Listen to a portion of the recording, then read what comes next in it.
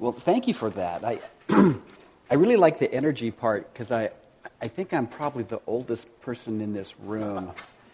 And what Sam doesn't know is after I make people feel energized, I always go home and take a nap.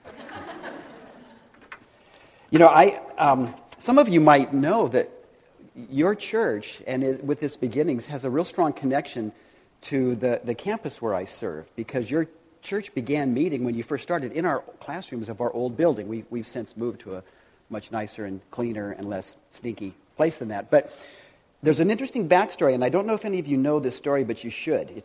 If you heard it, it's good to hear twice. When I first came to work at Fuller, it was right before you started your church. And the person who had been the director before I was there had worked really hard to put together a scholarship program so that our needy students would have scholarships that they could access. And she did. She worked really, really hard. The only problem was not a whole lot of money got raised for it, and the money that was raised was put into an account that you couldn't get to. It was an investment account to create something that's called an endowment, where you don't pull all the money out, you just take little bits of it out. But you couldn't touch it for 2 years. So I was left with this really great scholarship program being advertised to all of our students and no money in it. And I thought, this is great. This is like the story of Rumpelstiltskin, you know, where the princess has to spin gold out of straw. I thought, this is going to be amazing. I had no idea what I was going to do. I was new. I didn't know any of the donors. I could ask them to give money. So I was stuck. And one day, this guy comes into the office, and his name is Jin Cho. And I heard that he was a Fuller graduate. And he said, you know, we're starting up a new church, and we need a place to meet. Do you think we could meet here? So we checked it out and went through all the stuff and found out that was going to work just fine. And he said to me, well, how much rent would you charge? I said, I don't know. What do you want to pay? And he says, how about this? I said, great. And off we went. And that went for 2 years, I believe. What most people don't know is that every penny of that rent money that you paid for our classrooms went directly into scholarships for needy students. Every penny of it. We didn't have any other money to get a hold of. Nobody was giving us anything in those days. And your church, through that relationship, supported the needy students for Fuller Seminary. People called by God to ministry, but struggling to get by just to do what they did and move into this place of vocation. And unbeknownst to you, you were helping them do that. Isn't it great the way God orchestrates stuff? I think that's very exciting. So thank you for letting me share that.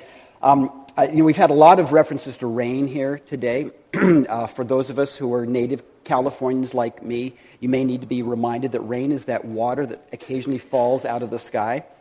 Have you noticed, however, how many accidents there are on the freeways? There could be 4 drops of rain, and every freeway in Southern California backs up. And the reason is we don't know how to drive in the rain, right?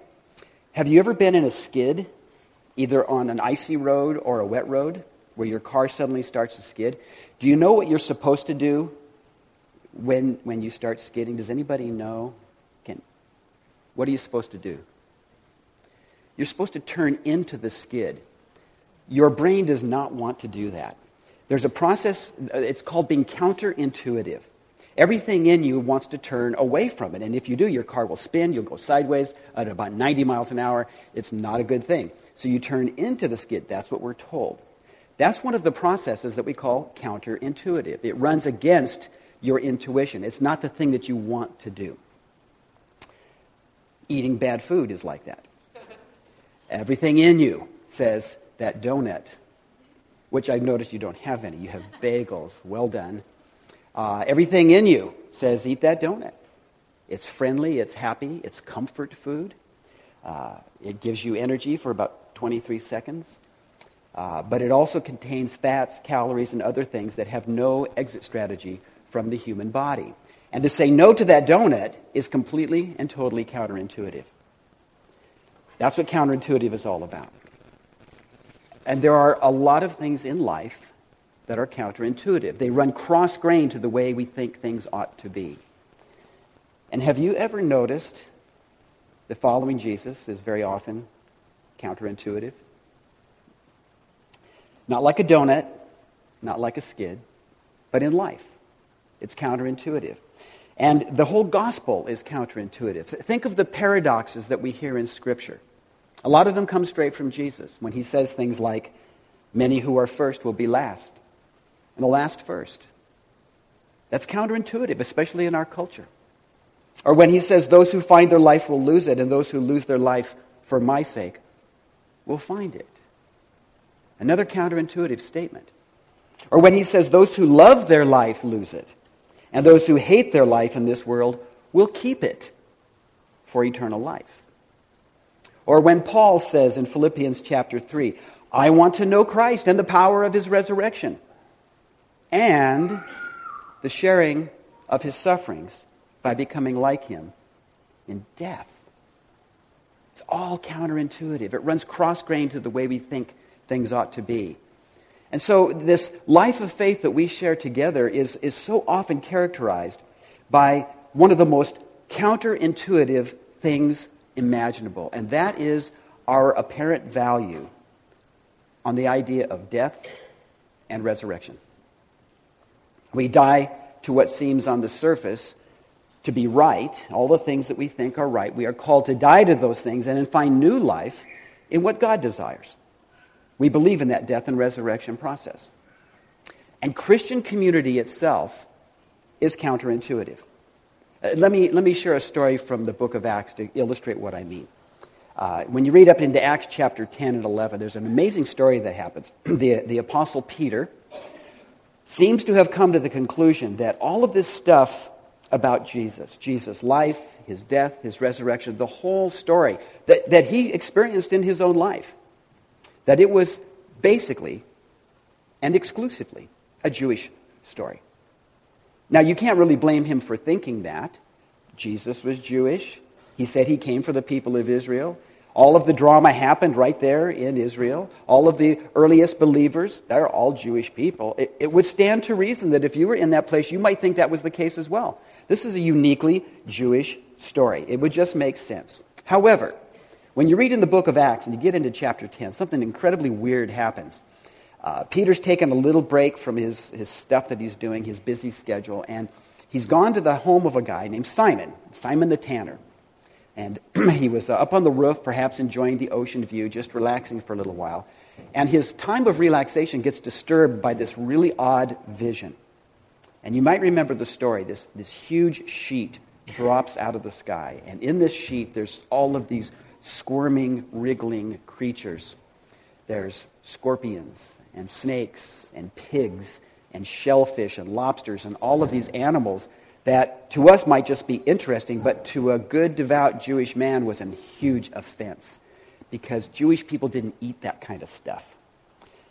And the reason the eating is important is that a voice spoke as the sheet came down and spoke directly to Peter and said, "Rise up, Peter, kill and eat." Now, the offense was over. For us, it would be like a sheet full of bugs, cockroaches, earthworms, and someone telling us to eat that. We'd be horrified. But he was horrified on a religious basis because that was unclean for him to do that. Well, the worst thing is this happened 3 times. And every time the voice said, "Rise up, Peter, kill and eat," Peter protested. He said, "No, Lord, I've never eaten anything unclean." The implication is, I've been a good boy. I have followed all the rules. I'm a good Jewish guy. I don't do this. So I've got to protest. And every time Peter would protest, the voice would persist and correct him and say, "Do not call profane what God has made clean." Happens 3 times. The sheet goes back up into the sky. Gone. It's all over. And Peter's left to figure out what in the world just happened here. What does all of this even mean? Well, he soon found out because as he's sitting there pondering this, there's a knock at the door downstairs. And somebody answers the door, and there's these men standing at the door. Now, these are Gentile men, non-Jewish men. And what do these guys want? Well, they want Peter. So Peter comes down, and he's got to be a little bit cautious here because there's not a real strong friendship in those days between Jewish people and non-Jewish people. Because in the Jewish person's mind is that if you hang around with the non-Jewish people, you sort of get their stuff on you. They're germs, and you're unclean, and you might have to go through a bunch of ritual stuff to get it all off of you and get clean again. So now he's standing there, and these men are at the door. And they say, "Look, we were sent here by a man named Cornelius. He's a Roman centurion, not a Jewish guy. But he's a God-fearer. He fears the God of Israel, believes in the God of Israel. And he had a vision of his own. And it was all about you, Peter." He said, This voice told us to go to the home of Simon the Tanner. You're going to find a guy named Peter. Go get him. And here we are. Well, Peter, having hung around Jesus for a while, understands something's going on here. A couple of visions, got the Gentile guys. I need to pay attention to this. And he does. They spend a little time together, and then Peter goes with them. Now, this was dangerous. This was the kind of followership that gets you into trouble. Peter was following in a dangerous way. Well, he followed these men, and they go to the home of this man named Cornelius. Now, you would think it'd be one thing if Cornelius was just in the room, sitting there in a chair, waiting to talk to Peter. But instead, Cornelius invited everybody he knew. His friends, his relatives, his business associates. The house is full of Gentile people. And Peter walks up and he stands on the threshold. And I'm kind of filling in the story here for you. He stands on the threshold and he looks in at all of these people. Maybe reminding him of this sheet being lowered from the sky with these unclean creatures in it. And he's got to make a choice. Do I step over or not? Now, if he steps over, he is immersed in ritual uncleanness. He's going to have to be taking ritual baths for the next 5 months to get all this Gentile stuff off of him. But he does it. He steps into the dangerous and scandalous place of Cornelius' home. And it's amazing what happens as we read the story. He realizes that these are God-fearers, and they're really interested in hearing about Jesus. And he begins to shift his thinking a little bit and says, I think I'm coming to the conclusion that God is more accepting than I gave him credit for. That people like you who do right, he says, you're acceptable to God. Apparently that's the case. And he begins to talk to them about Jesus, and then something remarkable happens. We're told in the text that the Holy Spirit falls on the people, and they begin to praise God and speak in tongues. Now, it's a very familiar phenomenon if you've been reading through the book of Acts, because it happened to Peter and his friends just a few chapters earlier on the day of Pentecost. Same thing happened to them. And so Peter is sitting here with these non-Jewish people saying, they didn't have to do all the Jewish stuff that I had to do. And yet the Holy Spirit's being poured out on them exactly the same way it got poured out on me and my friends. Peter's absolutely stunned by this, doesn't know what to do with it, and so he hangs around with them, even baptizes some folks. Well, word got back to Jerusalem, to the home office. His associates, the Jewish church in Jerusalem, they said, you need to come back and explain this to us, Peter, because this is breaking all of the rules. And Peter goes back. And they say, what's going on? You're in violation of about 800 Jewish laws. What are you doing? And here's what Peter told them. First of all, he summarized the entire story. Then he said, if then God gave them the same gift that he gave us when we believed in the Lord Jesus Christ, who was I that I could hinder God? And when they heard this, they were silenced. And they praised God, saying, then God has given even to the Gentiles the repentance that leads to life. This was a death and resurrection experience for them. See, Peter had been convinced that this whole story of Jesus, this whole phenomenon that had happened, this was a Jewish thing. It was all about Jewish people. And God drew him into a bigger story of God's love and favor that was for the whole world. But it was a very uncomfortable, counterintuitive experience for Peter and the other leaders in Jerusalem. It was not the way things were supposed to be, according to what they thought. See, allowing these Gentile people into the family of faith was not only dangerous and scandalous in terms of religious practice, but it threatened the whole predictable chemistry of their church. It was going to shake things up in a way that was unpredictable. And I don't think we can be real quick to judge Peter and the others for making this mistake going into the story. It's a really natural tendency for us to attempt to keep all of the intrusions of life away from us. Keep them to a minimum for the sake of preserving safety and community. We do that in all kinds of ways. Think about some of your most cherished family celebrations. Christmas, perhaps. And then all of a sudden one day someone invites somebody who never was invited to your family celebration before. And it stirs things up just a little bit. Things aren't quite as predictable as they were a year ago with this new person in the room. So it is counterintuitive to intentionally disrupt our sense of community. Now, see, we might all be for the idea of resurrection. It's the death part that we struggle with. We'd love to do the resurrection piece as long as we could stay away from the death piece. A few weeks ago when Pastor Jin contacted me and asked me if I would be willing to come and be with you on this day, we went and had lunch, and we started talking. And he told me your story as a congregation. He told me that you've come to the conclusion that you're going to be merging with another fellowship. You're going to be coming together as a whole new worshiping community. And I want you to know, I admire what you are doing. I am just touched when I see new communities emerge in all kinds of ways. And I just congratulate you, and I honor you and bless you for what you're about to do. But usually when this kind of thing happens, there are two kinds of anticipations that emerge. The first is that a really fun adventure is ahead. And the other is that everything you've cherished is now at risk. Here's a kind of way of explaining what I mean. When two people come together in a relationship, friendship, there really are three things that are present. There's this person, and then there's the relationship that they share together. So where two are gathered, there's actually three in many ways. See, a relationship has almost a tangible presence that rises above or transcends the existence of the two people who are sharing this life together. I mean, think about this for a moment. Have you ever been in a situation, and I'm sure everybody has, where you've been in a quiet corner of a restaurant or a coffee shop, not Starbucks, because they don't have any quiet corners at all, or somewhere, and you're having this fantastic conversation. You're just bonding with this person, and it's going deep within your lives, and it's almost a magical experience, if you can think of those times. And then right in the middle of it, someone else walks up, someone you know, and everything changes.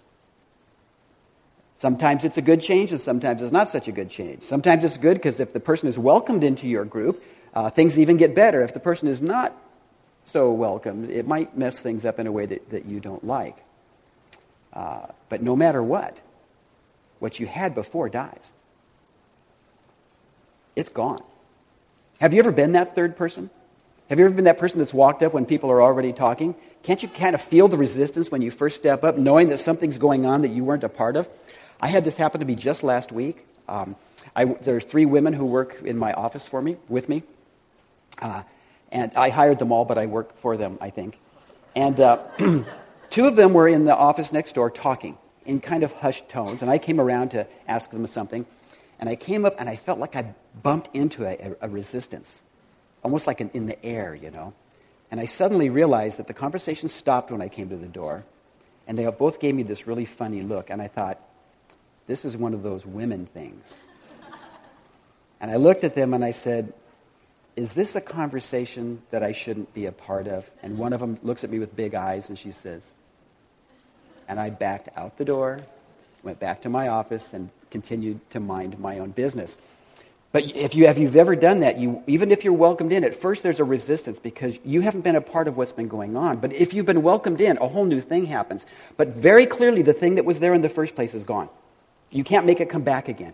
A new thing will happen, and perhaps it's a better thing than what you had in the first place. But clearly there has been death, and there has been resurrection. And true, authentic Christian community is defined by death and resurrection. I want you to think for a moment about the warmest, most intimate worship time that you've ever had together as a church. The kind of times where all of a sudden you feel like your heart is just going to burst with love for God and love for others and a sense of God's presence among you. Think of a time in a small group fellowship, perhaps, where you've bonded and engaged with people in such a way and felt the safety of opening your life to them and receiving prayer and comfort for all kinds of things that have taken place in your life. Think about how much those things have ministered to you and how much you have valued them. And you can have all of that, and you can call it Christian community as long as you are willing to continuously subject it to death. And that, my friends, is counterintuitive. One day, Jesus was invited to have dinner with a leader, a Jewish leader, a Pharisee named Simon, another Simon. And they were talking during their meal. Simon had a lot of questions to give to Jesus, and we can assume there was some kind of chemistry between them as the conversation took place. But then someone came in the room, into the space, with probably more of a patio, and completely changed the chemistry. It was a woman, but not just any woman. She was a prostitute. And she had kind of drifted into that patio seating area, uninvited, unwelcomed, but she came in anyway. And she wept over Jesus. She took this expensive perfume, very likely a tool of her trade, poured it on Jesus, anointed him. She wept over him. She wept on his feet, wiped his feet with her hair. And the sense of predictable community that existed before she came in the room died. It completely died. And for Simon, it was dead and buried and gone. Because for him, this was a test of Jesus' prophetic skills to determine what kind of woman this intruder was. And from Simon's standpoint, he failed the test. Because he says if this man was really a prophet, he would know what kind of woman this was. From his standpoint, Jesus flunked the exam completely. But for Jesus, he would not allow the death of that community that existed between Simon and Jesus, to have the last word. Because for him, a new kind of community suddenly opened up. It was a community that drew the outsider in.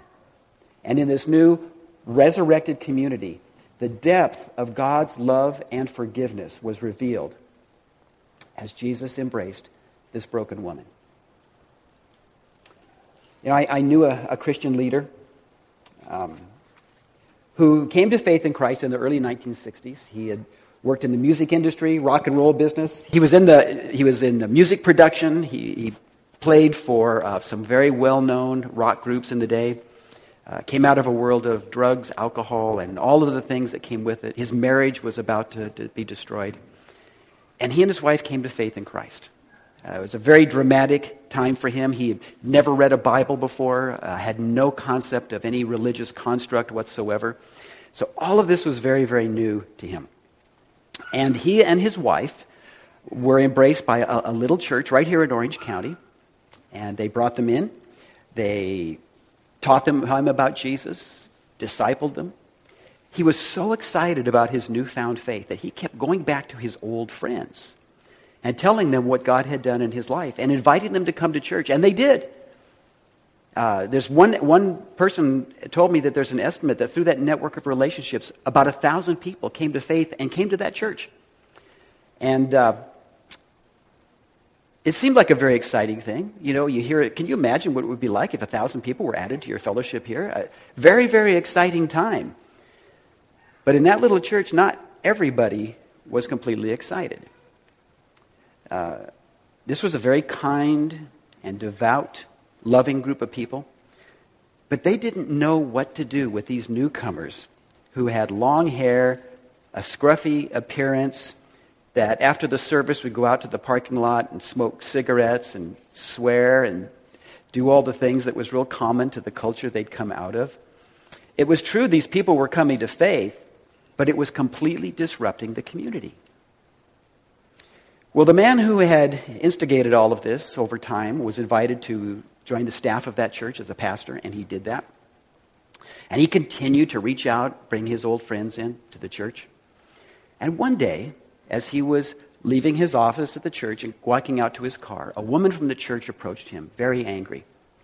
And she stuck her finger right in his face, and she says, "You have ruined this church." And she was weeping. And he said to her, "I know. I know that I've ruined this church. But what was I to do? When I was lost and floundering, you people took me in, and you cared for me. You taught me about Jesus. You taught me to love the community of faith. You helped me move on with my life. You helped me save my marriage. What was I to do? How could I leave them in the place that I used to be in? And I know that in doing this, I've ruined the church." And she said, "I know. And I know it was the right thing. It's just really, really hard." And you know, she was right. such a change would have been incredibly difficult. In fact, for her and for probably many others in the church, it was a death experience. All that they had come to know and cherish had completely died as this influx of people had come into their fellowship. But there would be a significant and startling resurrection that would happen in that community, the effects of which are felt even today from that church. And I think one of the places that we Christians really get stuck in is this whole idea of community. Especially here in Southern California, we struggle with it probably more than most places in the United States. We do work hard to make community happen, and so we should. We seek to learn to love one another, to grow in our faith, and we should do that as well. But we will all have to learn, all of us, that in order to find the real life of community, we will have to continuously put it to death. When the outsider seeks to enter in, our grip on community will have to be loosened and released. We have to trust God to resurrect a new kind of community of the Spirit every time a new face emerges into our midst, whether it's one person or 1,000 people. You do small groups here at your church, right? You do small groups here? Somewhat? Well, for a lot of us, that's old stuff, but it's a relatively new phenomenon in the Western church. When I was a teenager in the 1960s, back before the invention of the wheel, nobody had small groups in churches. You just didn't do that sort of thing. The little church that I was in didn't do any small groups. We went to church on Sunday morning, went to church on Sunday night. For me, the only redeeming part of that was that after church on Sunday night, I got to go goof around with my friends in the youth group, but we went to everything. Wednesday night, had to do Wednesday night, prayer meeting. But before prayer meeting, something really interesting happened in that little church. These good folks would gather for something that they would call a potluck dinner. I know people who make fun of potluck dinners, and I'm thinking they don't understand that it means food. Home-cooked food. Nothing from the grocery store. No plastic bags. Just casseroles and crazy things. It was great. And after the meal, we teenagers would play basketball in the fellowship hall while everybody else would go out into the community. And you know what they would do, these old provincial folks? They'd go visit those from the congregation who were sick, the elderly who couldn't get out of their homes and come to church, people who used to come to our church but didn't come anymore. They would go visit people who visited once and shot out the back door and never came back again. A lot of those. They would go and visit with people who had simply inquired and go visit with these people. And I don't know that they realized it, but they were out working to completely disrupt our fellowship. They would not have categorized it that way. But clearly, if all of those people would have shown up, everything would have died and new life would have been resurrected. And I bless them for that. I believe that there are a number of things right at the heart of Christian community. First of all, there's worship, as we gather today to do. Turning our lives and our attention and our service to God, which leads us right into God's mission in the world. And there's love, expressing our love for God by loving one another in the family of faith. And a third crucial component of Christian community is something we call hospitality. Most of you probably know the New Testament was written in an ancient form of Greek, and the Greek word that we translate as hospitality is literally translated as love for the stranger. As when the Apostle Paul in Romans 12 tells the church there, contribute to the needs of the saints, extend hospitality to strangers. And see, hospitality is about letting our own preferences die in order to extend love to the other person, to the stranger, the one that is uncommon to us. Hospitality is about dying to our own claim on predictability, our own claim on comfort, and allowing the Spirit of God to bring continuous resurrection into our relationships. Because being a Christian isn't about spirituality. Christian community is not about spirituality. But being a Christian in community is about the Holy Spirit. So as we seek to submit our desires for life and community to the very Spirit of God, we open up the possibility of having our own desires transformed into God's desires. And in doing that, we will find the real life of community that God has for us. And let me offer a final image as I close that I hope you'll find helpful. It's a brief part of a larger story that comes from the Old Testament book of Ezra. It was read to us this morning. And the larger picture is that the exiled people of Israel, long ago, Jerusalem had been wiped out, the people had been exiled into foreign lands, and now they've gotten permission to come back and rebuild everything, including the temple, which had long ago been destroyed. And the project, of course, was plagued by all sorts of difficulties, but in the midst of all of it, the people managed to get a new foundation laid for the temple, which in those days involved a lot of hard work and a lot of big rocks. So it was a big deal to get that foundation laid. Now, the original temple, one that was built by the famous King Solomon, had long ago been destroyed. And it was considered one of the wonders of the world in those days. But it was gone, completely gone. And the people were now experiencing the possibility that something new was about to happen for them. Let me read it to you one more time. When the builders laid the foundation of the temple of the Lord, the priests in their vestments were stationed to praise the Lord with trumpets, and the Levites, the son of Asaph, with cymbals according to the directions of King David of Israel. And they sang responsively, praising and giving thanks to the Lord. And they said, "For he is good, for his steadfast love endures forever toward Israel." And all the people resounded with a great shout when they praised the Lord, because the foundation of the house of the Lord was laid. But many of the priests and Levites and heads of families, old people who had seen the first house on its foundations, wept with a loud voice when they saw this house. Though many shouted aloud for joy, so that the people could not distinguish the sound of the joyful shout from the sound of the people's weeping.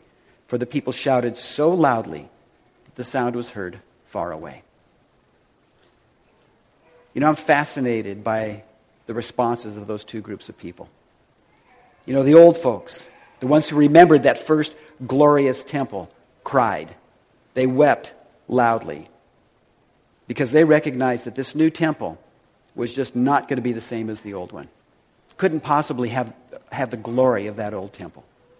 But the younger ones, the ones who had never seen the first temple in the first place, rejoiced because they hoped to see a temple constructed for the first time in their lives. And you can just imagine the sound, can't you? You've got cries of grief and longing that are merging with shouts of joy and excitement. And they all blend together in this single concert of voices. And because the people shared a common life and mission together, they allowed space for that. They allowed space for multiple voices to cry out, and yet they wove all those responses together as an act of worship. As you prepare to come together as a new congregation, joining your lives almost in a marriage format with another congregation, you are very likely going to hear some of the same voices along the way. In fact, within yourself, you may have both of those voices crying out right at the same time. Crying out, "Isn't it going to be great?" along with, "What am I going to lose?" Because that's how we people do things. Some are going to cry that things are not going to be the same, and they will be right. Others are going to be excited about the new things that are going to come about, and they too will be right. And in their own ways, these multiples of voices are going to be describing the process of death and resurrection. And either way, something that you have known together for several years will have to die.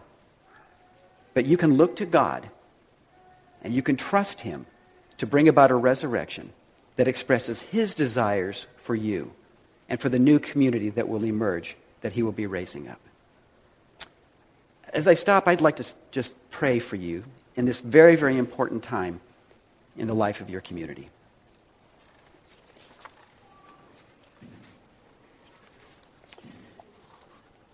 God, along with our confession of the morning, we confess that while with our mouths we often say, "God, we look for the new thing that you will do," but in our hearts we often say, "Please don't do anything that's new." And we confess to you multiple feelings within us: excitement about what might come, and despair over what might be lost. And Lord, I pray that you will empower this body of people to free up those voices to express all that is within them, whether it's a cry of lament or a shout of joy. Let those voices come together before you as an offering. And I pray, Lord, for all the voices that come up in this room, in this time, and for the congregation that will be joining here as well, that you will reform all of those voices into a kind of tapestry of expectation as they look forward to the work that you will do in this place and in this time with these good people. I pray, Lord, that you will break fear that rides in the hearts of those who anticipate this change and replace that fear with a deep sense of confidence that you can be trusted in this. I pray for those who are not here, those who are part of the other congregation, and pray the same thing for them, that when they all come together, that it will be a place of sacrificing themselves before you, that a new birth might take place in your resurrection. I ask your blessing will come on both congregations, that they will know the joy of sharing their lives not only with those who are predictable, but those who are new and in some ways to our eyes even strange. And this we pray in the name of Jesus. Amen.